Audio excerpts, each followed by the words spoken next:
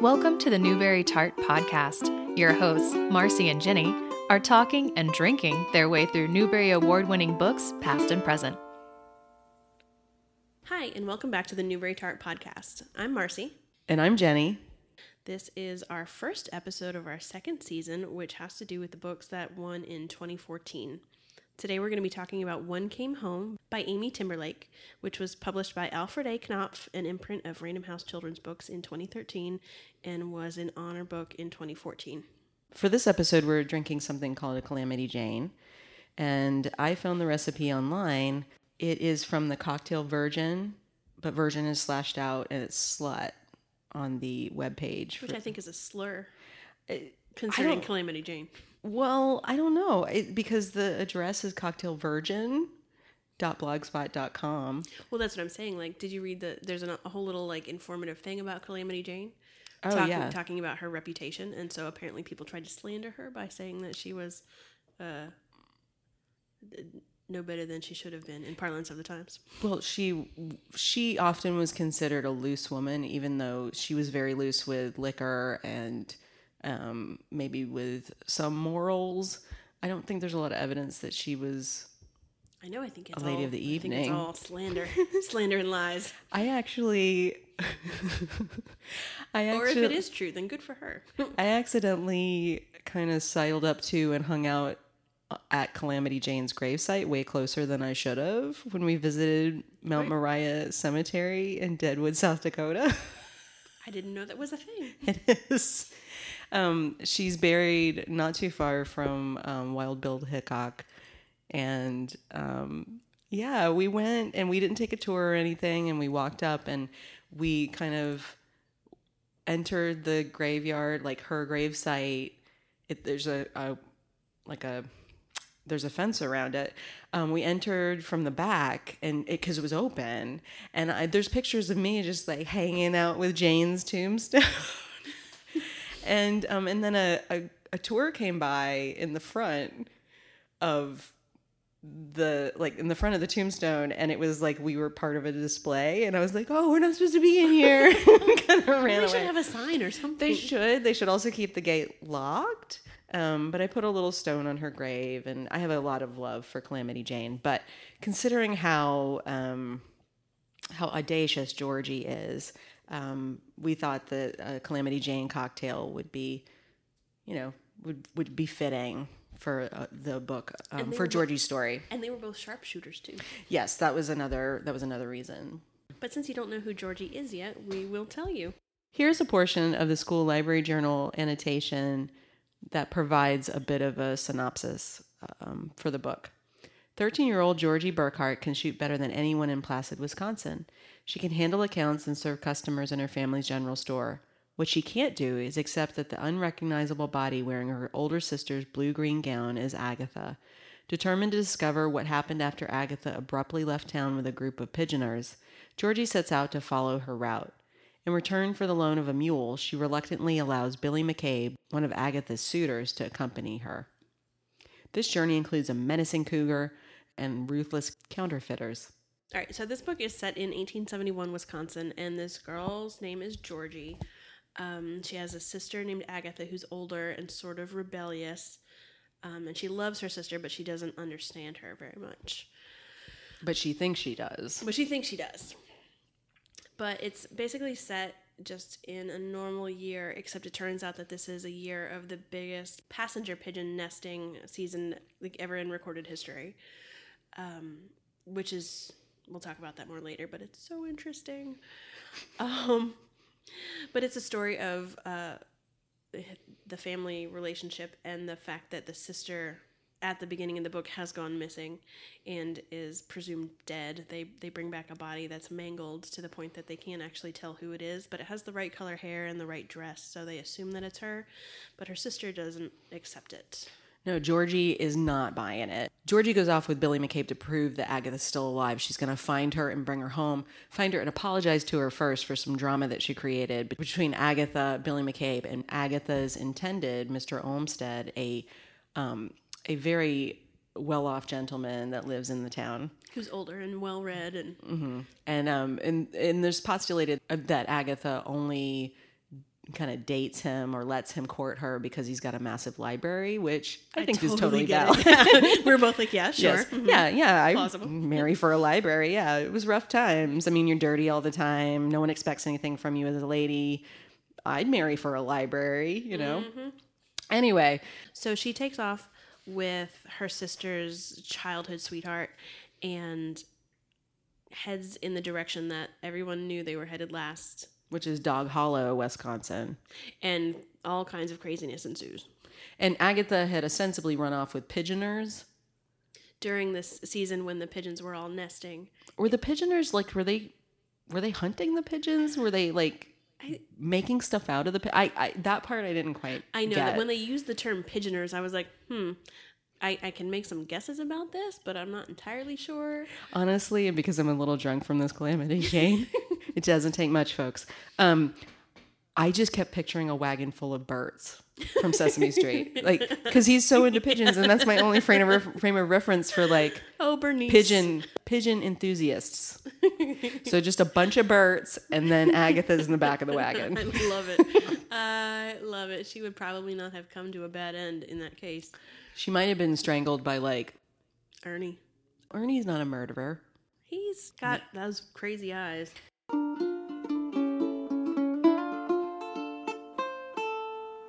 It's so interesting because it has all of these, like, disparate elements that I associate with other things. Like, it is a murder mystery, but it has a Wild West feel, even though it wasn't really the Wild West at all. There's a lot of nature things in it, which I really love.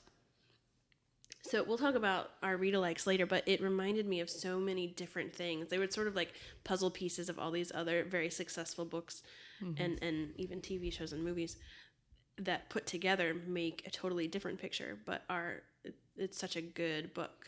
I mean, I really liked it anyway. I really liked it too. I loved the tension. I thought the tension was really well paced out. And Georgie, she was a very convincing 13-year-old narrator. I liked that we don't usually see books from this perspective. We usually would read a book from the perspective of the older sister, you know, the rebellious character who's not satisfied with her lot in life and wants to run off and have adventures. Whereas Georgie is happy to be like a storekeeper. That's what she wants to be in life. That's what her family does. She's totally happy to do it. She's good at it. She likes it. She has no understanding of why her sister would want to do anything else. And Georgie's rough and tumble, but she's not the adventuring kind, which I think is really interesting and something that I don't recall ever reading about or seeing before. No. I mean, I'm more used to the books that are like in Stardust by Neil Gaiman. There's a line where the main character is talking about the fact that he's a shop boy. And they're like, oh, yeah, well, some people are born shop boys and some people are just a shop boy for a little while until they do what they're supposed to do. But Georgie is into it. Like, she just loves it. Her family does the thing that she loves, and she's just going to stick with it. Mm-hmm. So it's just interesting to make that person the main character in a book that's about such a wild adventure. Yeah, but she's still so audacious, which I love. And as she prepares for the journey, like, I love that she gets out her Prairie Traveler, a handbook for overland expeditions written by Randolph B. Marcy. Who has an excellent name. And she just starts making a list of things she'll need for her journey. And I love that so much. I love how basic it is, too. She's like, horse. Yeah, horse. How am I going to get a horse? Like, I love that. And then, like, food. You know? It's not like this flights of fancy or whatever. She's like, well, I need a horse. I need some food. You know, And then she ultimately, she sweet talks, or she thinks she sweet talks Agatha's old childhood sweetheart, Billy McCabe, into letting her rent a horse. But then he shows up the morning of, and it is really a mule who she calls Long Ears and who does not behave. Yeah. And he insists on going with her. Yeah, Billy McCabe and his beautiful horse, Storm. And here's where we get into some things that I have some questions about. Georgie seems to be very attracted to Billy, which is fine. She's 13. He's 18? I think 19. 19. There seems to be some attraction coming back. I know, it's weird, like, the things he assumes. Like, I know that they sort of grew up together, but he's still a lot bigger than she is and automatically assumes that they're going to, like, snuggle up together at night when they camp. Yeah. I mean, I guess that's like if you grow up, you're like brothers and sisters, kind of. I wouldn't snuggle up with my brother's friends, and we're only 2 years apart. But it was olden times, right? Like, I think that it's worse because people were more proper then. I don't know. Like, it seemed weird to me because I almost thought that the revelation was not going to be that he actually did love Polly, which... I thought they were going to get together in the end. Like, yeah, I thought he was going to be like, oh, I'm going to wait for you. Yeah. And so, okay, so Billy is already engaged to someone else named Polly Barfod, which is such a bad, like, it's a funny name, but I feel so bad for Polly. Well, and there's kind of a cheap shot about thick ankles with her, too. Oh, there is? Yeah, I don't remember that. When the first time that they mention her, they say that she had, like, blonde hair and braids around her head, but then like big thick ankles, and Georgie's sitting there thinking about how tree trunks meet the ground. Oh yeah, I think I didn't. I was just so taken aback by the name because it's so horrible. It's a terrible name. You're putting barf in a last name, and it's very entertaining, but I just felt so bad for Polly. Like she's getting the short end of the stick in a lot of ways. She is, like, she's getting Agatha's leftovers. She gets abandoned for a 13-year-old who wants to take her fiance on an adventure. Yeah, she probably will always wonder if Billy even ever really loved her because Agatha is described as such a dazzling figure, right? Mm-hmm. So poor Polly. What did you think of Georgie and Agatha's mom? Okay, so I love most of the things about this book, but she is on my very short list of things that I don't like because she's so passive. There's not a lot about her. Yeah. Well, and like, okay, so Georgie goes off with an older boy, even if he's super well known to the family, to find out. Well, she's determined to prove that her sister is alive, but as far as her family is concerned, her sister has been murdered by these sketchy people that she went off with. So the mom is not aware of this plan. As it turns out, her grandfather is aware of the plan and sort of condoned it and sent her off with what he considered to be a chaperone. But the mom is at home thinking, oh, well, second one ran off. And she does nothing. The mom does have the titular line. I know. Well, you know what? If both of your kids leave and your dad dies and then one of them comes back in time for the funeral, you're just going to be like, oh, good, one came home. Like, that's not what my reaction would be. It was her reaction. I don't want to judge the fictional lady. I do, a little bit. I don't know if that would have been my reaction, but I thought the mom could have had some more time, had some more development. I know it ultimately wasn't her story.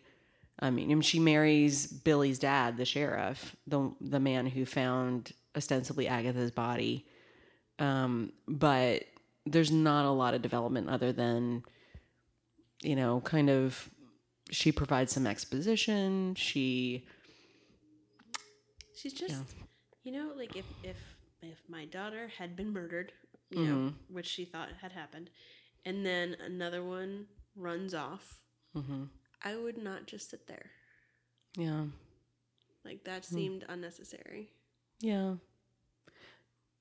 I mean, yeah, I can see that. Especially if you're dating the sheriff. You're like, hey, sheriff boyfriend, maybe you go look for my daughter. I think an argument could be made that the grandpa dying when she was gone, like, the mom had her hands full. Yeah.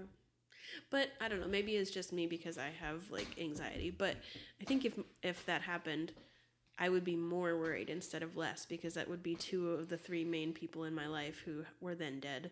Mm-hmm. And the third one had run off. I would kind of... Not a lot more you can do besides go to a funeral for the ones that are already gone, but the one that had run off you could do something about, and so I would probably be more determined. Well, did she send Mr. Olmsted? Oh, that's a good question. I think he just showed up on his own. Like he heard what was going on and then showed up. Yeah, which in my mind would make him an even better suitor for Agatha because he had some sense. You know, he's like older, he's refined, he has good books, and then like he hears about this stupid plan and is like, yeah, no, I'm gonna go get her. He really saves them. I mean, he really, really saves them, particularly Billy. Mm-hmm. But I loved some of the trouble that Georgie got into. Yes. The shooting scene made me so happy. The shooting scene was so funny, and I actually looked up what hoyden means. So, you know, of course, when she ends up shooting the guys and they can't really see her until she's like wounded and she shows her face, and the guys start screaming that she's a hoyden demon. So hoyden means a saucy or boisterous woman or girl.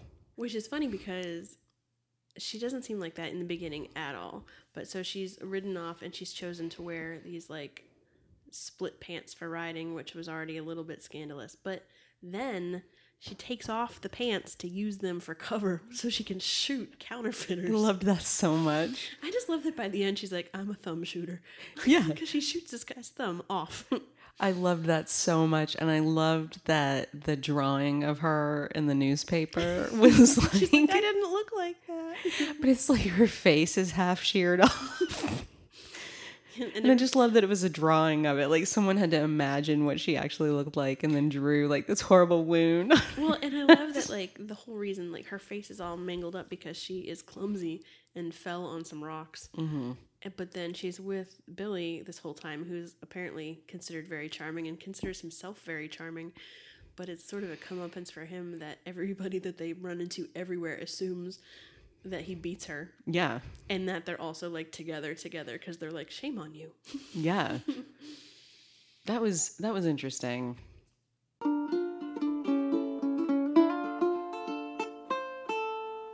One thing that I really noticed is I feel like in 1871 in Wisconsin, there would have been some American Indian representation. That's true. And there was like none. Mm-mm. And there were I don't think there were any people of color. I thought that was really interesting and maybe not realistic. It's hard to tell. Yeah. Especially since, like, I think that there was a lot going on then. Mm-hmm. So with, like, there were fires at the end of the summer and, like, the huge pigeon nesting thing. Like, mm-hmm. I'm not sure if the normal population of any town would all have been there at that time. That's true. But it's hard to tell. Yeah. I can definitely see the feminist content, even though some of it might be kind of just because of when it's set and just because of the characters, kind of proto-feminism. Mm-hmm. So like wearing a split skirt, that was a huge deal. But it was very much, you know, so she could move properly and she could actually go on her journey, and that's totally feminist. Well, and it's nice that like she's such a like a conforming person, but she's still making practical choices based on what's going to work for what she's trying to do. Mm-hmm. It's not like, oh well, I can't do this because of this. She's like, no, I'm going to ride a horse. I'm going to wear this, mm-hmm. which is nice because she's not even the rebellious one in the story. Yeah. But I did like to see sort of like her evolution.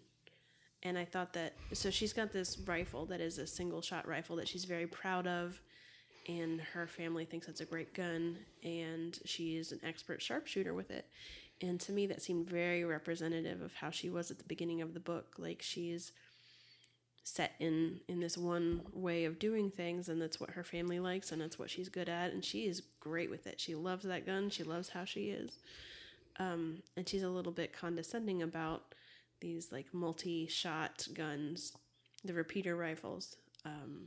But by the end of the book, she has tried it and been like, yeah, I can see how this would work. Like, it just seems like they're using the gun as a metaphor for what she is doing in her life. And it's a weird metaphor to me because I'm not a gun person, and especially because she ultimately decides that killing isn't something that she's interested in anymore. But just in terms of being representative of her being open-minded and changing, I liked it a lot. Mm-hmm. Well, and then a book set back in 1871, a gun was a tool. Right. It was a necessary tool. It was a necessary tool. Yeah. I mean, it was for survival in a lot of cases, for food and various things, to scare off predators. Protection. Yeah. So looking at it from that scope of it was a tool and she evolved with her usage of that tool, I can definitely get on board. I'm I'm not a gun person either. But I want to get back to the pigeons. Which are so interesting. Like, this phenomenon has always been interesting to me. I didn't know anything about it until I read this. Okay, so passenger pigeons are so interesting. They were like way more prolific than buffalo in North America. There were like millions of them. There's these stories about how they blotted out the sun. It was like a swarm of locusts almost. Like, and you see that in the book. And Agatha actually like takes an umbrella and goes into a swarm of pigeons and then like dances around. yeah. Which is a really cool image. But so these pigeons would flock and migrate and do this thing that they do in the book that's described so well. And it's just overwhelming and it's bizarre because it's millions and millions and millions and millions of these birds, which are not like the pigeons that we have now. They're a lot bigger. They're almost, it sounds to me like they're almost like pheasants. Wow. I haven't actually looked at pictures of them, but they talk about them being like 1.5 feet long and beautiful. But they were hunted literally to extinction. And it's yet another metaphor because you've got this thing that just seems pervasive, like a complete like way of life and a way of being that you think could never change. Like, it's so overwhelming that you think it could never change, but then it does. What? Okay, so they were hunted into extinction. Were they hunted for sport, or were they actually used for something? They were used for lots of things. Like pigeon meat? Yeah, so people ate them. I mean, we would never eat a pigeon now, or I guess some people would, but they're kind of gross. No offense to pigeon eaters. That's true. Had we wanted to make an authentic recipe for this book rather than a cocktail, we could have gone with the pigeon pie that they describe, but that is not. We couldn't even bring ourselves to finagle bear meat for Sign of the Beaver, so pigeons were right out. I still don't even feel like that's a thing that you can actually buy. I know you can, particularly online, but there's something so weird about the idea of eating bear meat. But that just has to do with where I grew up and what I grew up eating. Yeah, well, I mean, I've certainly Which is the American South, East. I've certainly never had bear, but like I've eaten alligator and all kinds of other weird seafood, and I'm sure that we could have gotten some bear, but I just didn't really want to. Mm-hmm. Also, like before, like people shot bears because they needed enough meat to get a whole family through a winter, or they needed to protect themselves, and the bear was going to eat their cow. Or I didn't feel right about us buying it just for a stunt kind of thing. No, I don't really want to eat a bear. No. It's the same way I won't eat a rabbit. I don't think I've ever had rabbit. I kind of have the policy that like if I'm willing to eat meat, I should be willing to participate in butchering it if necessary. So like we had backyard chickens for a while, for a long time actually. And at one point, one of the flocks started cannibalizing their eggs. And it's one of those things that if it gets to be enough of a habit, like there is no way to break it. We tried everything. So we had to put the flock down. Did you have to wring their necks? So you can have it professionally done. But yeah, we did it. Because I felt like if we were going to do that, I needed to be able to help be a part of it. Because otherwise it wasn't being responsible. Mm-hmm. I mean, there are a lot of people who keep chickens for pets. And like in another situation where we moved and I needed to get rid of chickens, like I gave them to somebody who gave them an excellent home where they were spoiled rotten. But a lot of people just drop them off at like the Humane Society as if it were a cat or a dog and somebody's going to adopt a chicken. Are they set up for chickens? They are really not. They're really not. Like animal shelters are not set up for things like poultry, but people still just drop them. Oh God. Yeah. So, but it had to be done because like then if we pass those chickens on to somebody else, they would continue to do that elsewhere and maybe kind of get the other flocks to do it. Mm-hmm. So there's really not a lot of coming back from that. Is there a thing, I read Alice Walker's book about keeping chickens. Have you read this? Mm-mm. So she writes about how her rooster died. And one of the chickens started to morph kind of physically into a rooster. Yeah, that happened with us. Really? Yeah, so we never had a rooster. We only had hens. But they go through kind of like chicken menopause. Mm-hmm. And if they're an older chicken and they're kind of the dominant chicken in a flock, that can absolutely happen. So we had this chicken, and she had gone through all the normal egg laying stuff. And then over time, after she stopped laying eggs, she grew spurs that were like 3 inches long. Are you serious? Yeah, like grew big chicken spurs on her legs. Oh my God. And started acting very aggressive and territorial. That's awesome. Which was kind of awesome. Wow, that's so interesting. Because I thought it was just kind of like they started to kind of posture or like, No, she started to crow. attitude, but like growing spurs. Yeah, physically that's growing amazing. spurs. It wasn't That's just amazing. behavioral. Like, Yeah. she did crow, but like, we were like, what's that on her legs? Oh. Wow. That's really cool. So the pigeons, So what else would be, I mean, other than eating them, would they use the bones for something? Well, Definitely the feathers. Definitely the feathers, but I think that like a pigeon is a lightweight enough bird that once the meat and the feathers are gone, you know, that's kind of it. Yeah. I mean, I'm sure that there are other purposes for like weird body parts, but probably that's it. Yeah. But, and then they were just totally gone. Wow. That's sad. Yeah. But it is interesting. And the one of the things that we're always talking about is how we would prefer that there were more notes in the backs of these books. And this was great. fantastic notes. This was absolutely wonderful. Like, she talks about what she was inspired by. She's got more resources. There's like links and books and all notes kinds about other historical events that happened that year. Yeah, it's fantastic. And so that provides sort of a gateway to learning more about the whole passenger pigeon phenomenon. I did like how descriptive she was everywhere. Like, describing the aftermath of the pigeons going through with like pigeon poop everywhere and like feathers floating in the air and like. The only thing I really didn't buy is that Agatha wasn't covered in pigeon poop after her stunt with the umbrella. Yeah. The umbrella would have been. Yeah. But I really feel like Agatha would have been too. The way it was described, like they were all around her. Yeah, they she weren't was just spinning. Yeah, they weren't just above her. Like she was inside a cloud of them. And I feel like there would have been some pigeon poo that kind of flung sideways somewhere. Well, maybe there was, and they just didn't describe it. Maybe.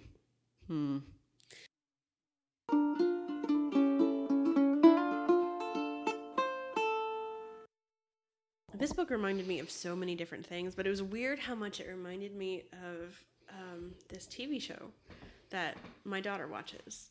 So Lily is 3 and she likes cartoons, and I was so happy when she liked the show because it's actually really well done. But DreamWorks has done this animated series called Spirit that's a Netflix original. So it's crazy because it started out as a Disney movie, so there's like a regular Disney animated movie about a horse named Spirit. The movie's okay, but this series is supposed to be about like a horse that's like an offspring of the original horse. Spirit 2? Spirit 2. Son of Spirit. Spiriter. So, you know, it's basically the same time period, but in, I think, Texas. But out where they're building the railroads for the first time. And this girl goes because her dad works for the railroad. And it has this just like Wild West, but not Wild West feeling. And it just has the same tone. And it's so interesting because I just get the same vibe from both of those things.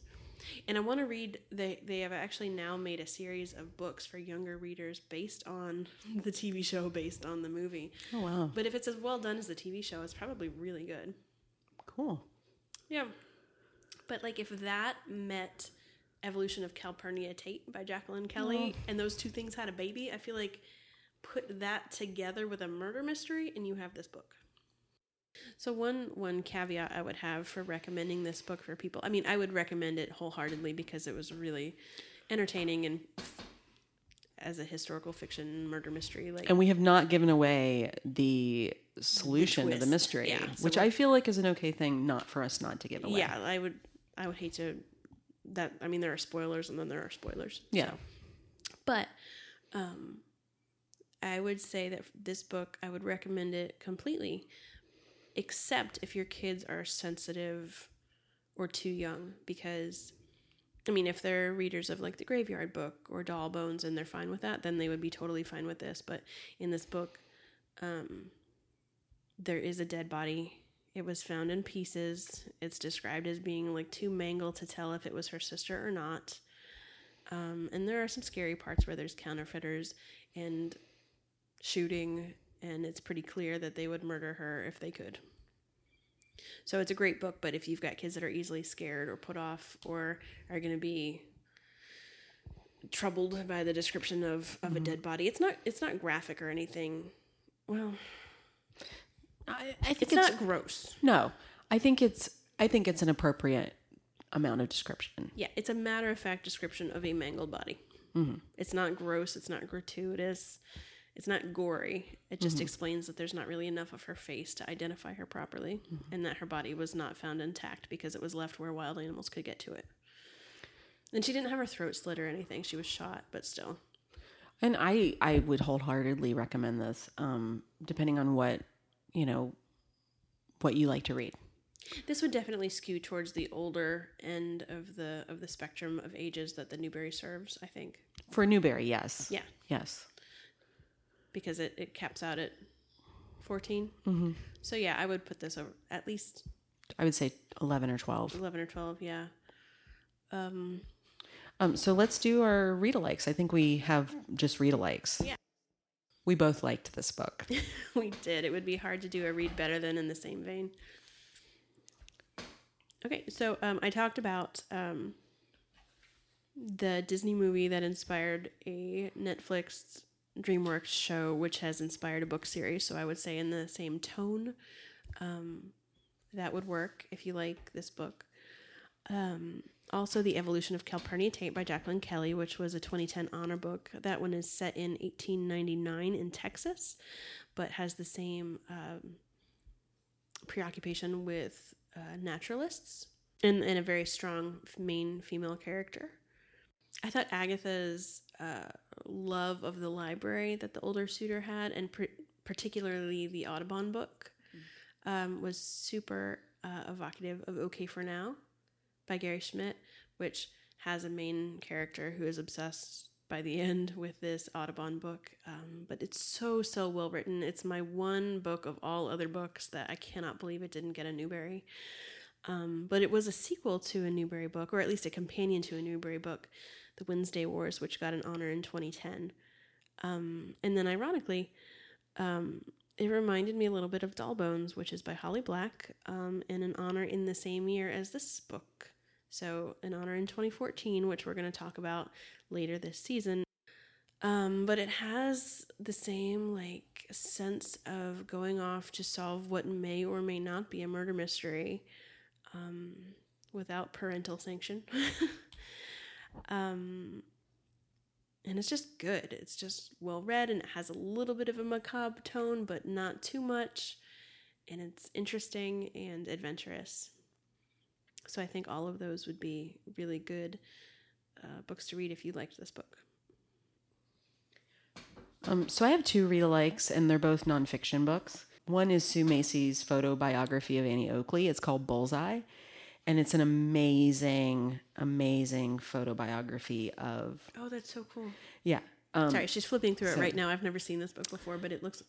Are those engravings? Yeah, there's engravings of Annie Oakley. There are pictures of Annie Oakley.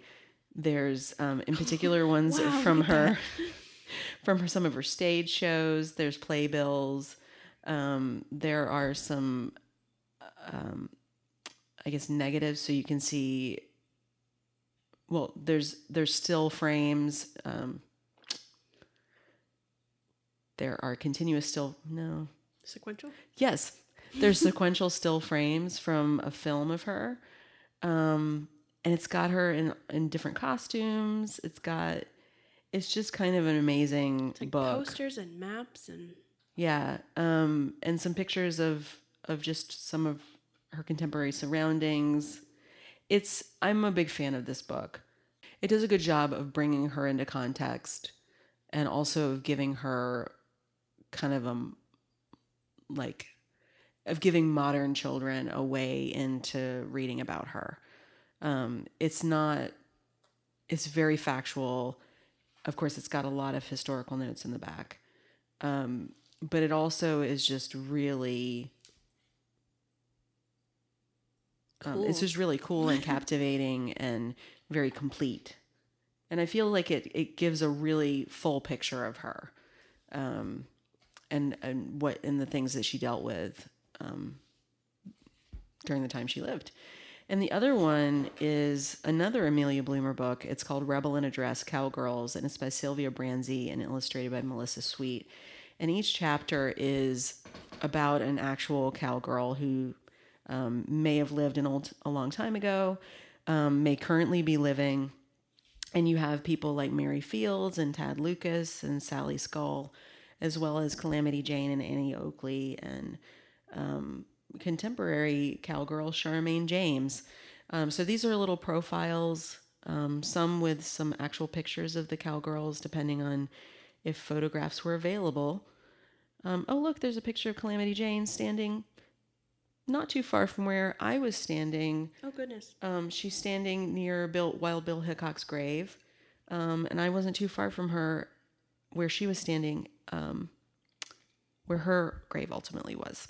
Wow. So I'll see if I can dig up one of those pictures I would love to see it. Podcast page.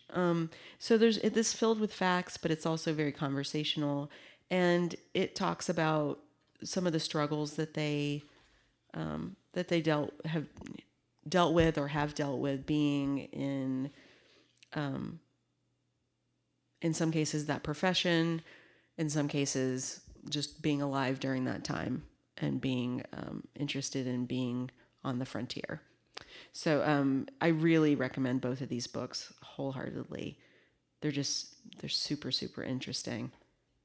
If nothing else, the pictures alone are I love it amazing. that if you put it together, like our reader likes, make a really good complete picture of like fiction and nonfiction and narrative and documentation and Yeah.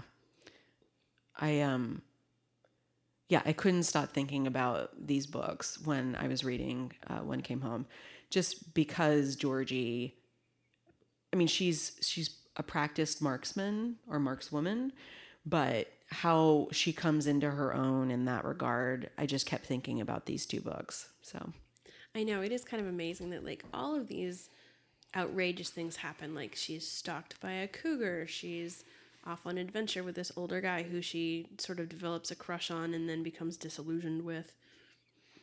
You know, she's got all these family dramas. Her sister may or may not have been murdered. Her grandfather's dying.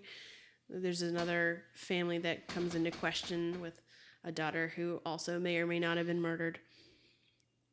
But all of that sort of fades into the background because you're so interested in Georgie. Like she's such a personality and she's so matter of fact about everything that she wants to do, and she's going to do it. yeah. You know, and she's got this skill that she's practiced, and people are talking about her at the end of the book in newspapers, and there's reporters and everything. And she's just like, well, if you practice something, you're going to get good at it. Like she's not just like, oh, I'm the best in the world, I can do anything. She's just like, I don't know, I practiced a thing. Yeah, she continues to have this very level head, and I think that's great. She just wants to go back and work on her store. Yeah. She says she's good at math, and that's what she wants to do. Keep the books. She's great. And I'm not surprised either, because even like the background character of Agatha she's the more obvious feminist in the book. Because her goals in life, like she wants to go to the university, you know, she wants to run off and do her own thing. She wants to not marry her sweetheart and maybe not marry this older dude because he doesn't trust her completely. Like she totally knows her own mind, and she has things that happen to her, but she just does it anyway. I don't know if it's just an awesome family or what.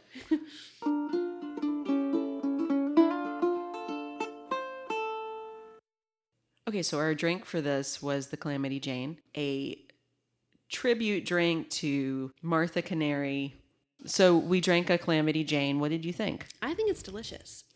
It's kind of like an old fashioned, except the base alcohol is gin, and it is delicious. It tastes like very strong, kind of bitter orange juice to me. I think it's actually very well suited to the tone of the book. It's got, like, I could imagine this being in, like, a saloon. Yeah. You know, not that they would necessarily have had whatever that, is that some Amaro? kind of fancy Italian liqueur? Ginger syrup, but they would, well, maybe they would have ginger. Yeah, because they would boil up some syrups. But, yeah, no, the orange in it is really good, and it's really delicious. It's not too sweet. I can picture having like an animal skin filled with this and just kind of sipping it as I go along the trail to Dog Hollow. Like it feels like it's hydrating you, but it also is very alcoholic to me. And it smells really nice. Like it smells like a sunny day. But it's hit me pretty hard, listeners. I'll definitely make this again.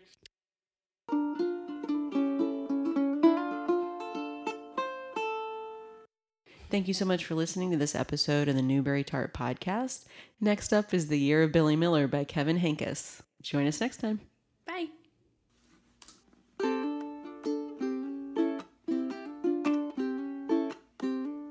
Production assistance for Newbery Tart is provided by Raphael Siebenman and Liam Grove. Graphic design by Liz Meitinger. Intro and outro by Ariana Hargrave. Theme music for this podcast is provided by the laid-back and local Throckmorton Ukulele Band. You can hear more of their music on Facebook. Find more Newbery Tart episodes at iTunes, Stitcher, or wherever you listen to your favorite podcasts. Our website is Newbery Tart. That's NEWBERYTART.com.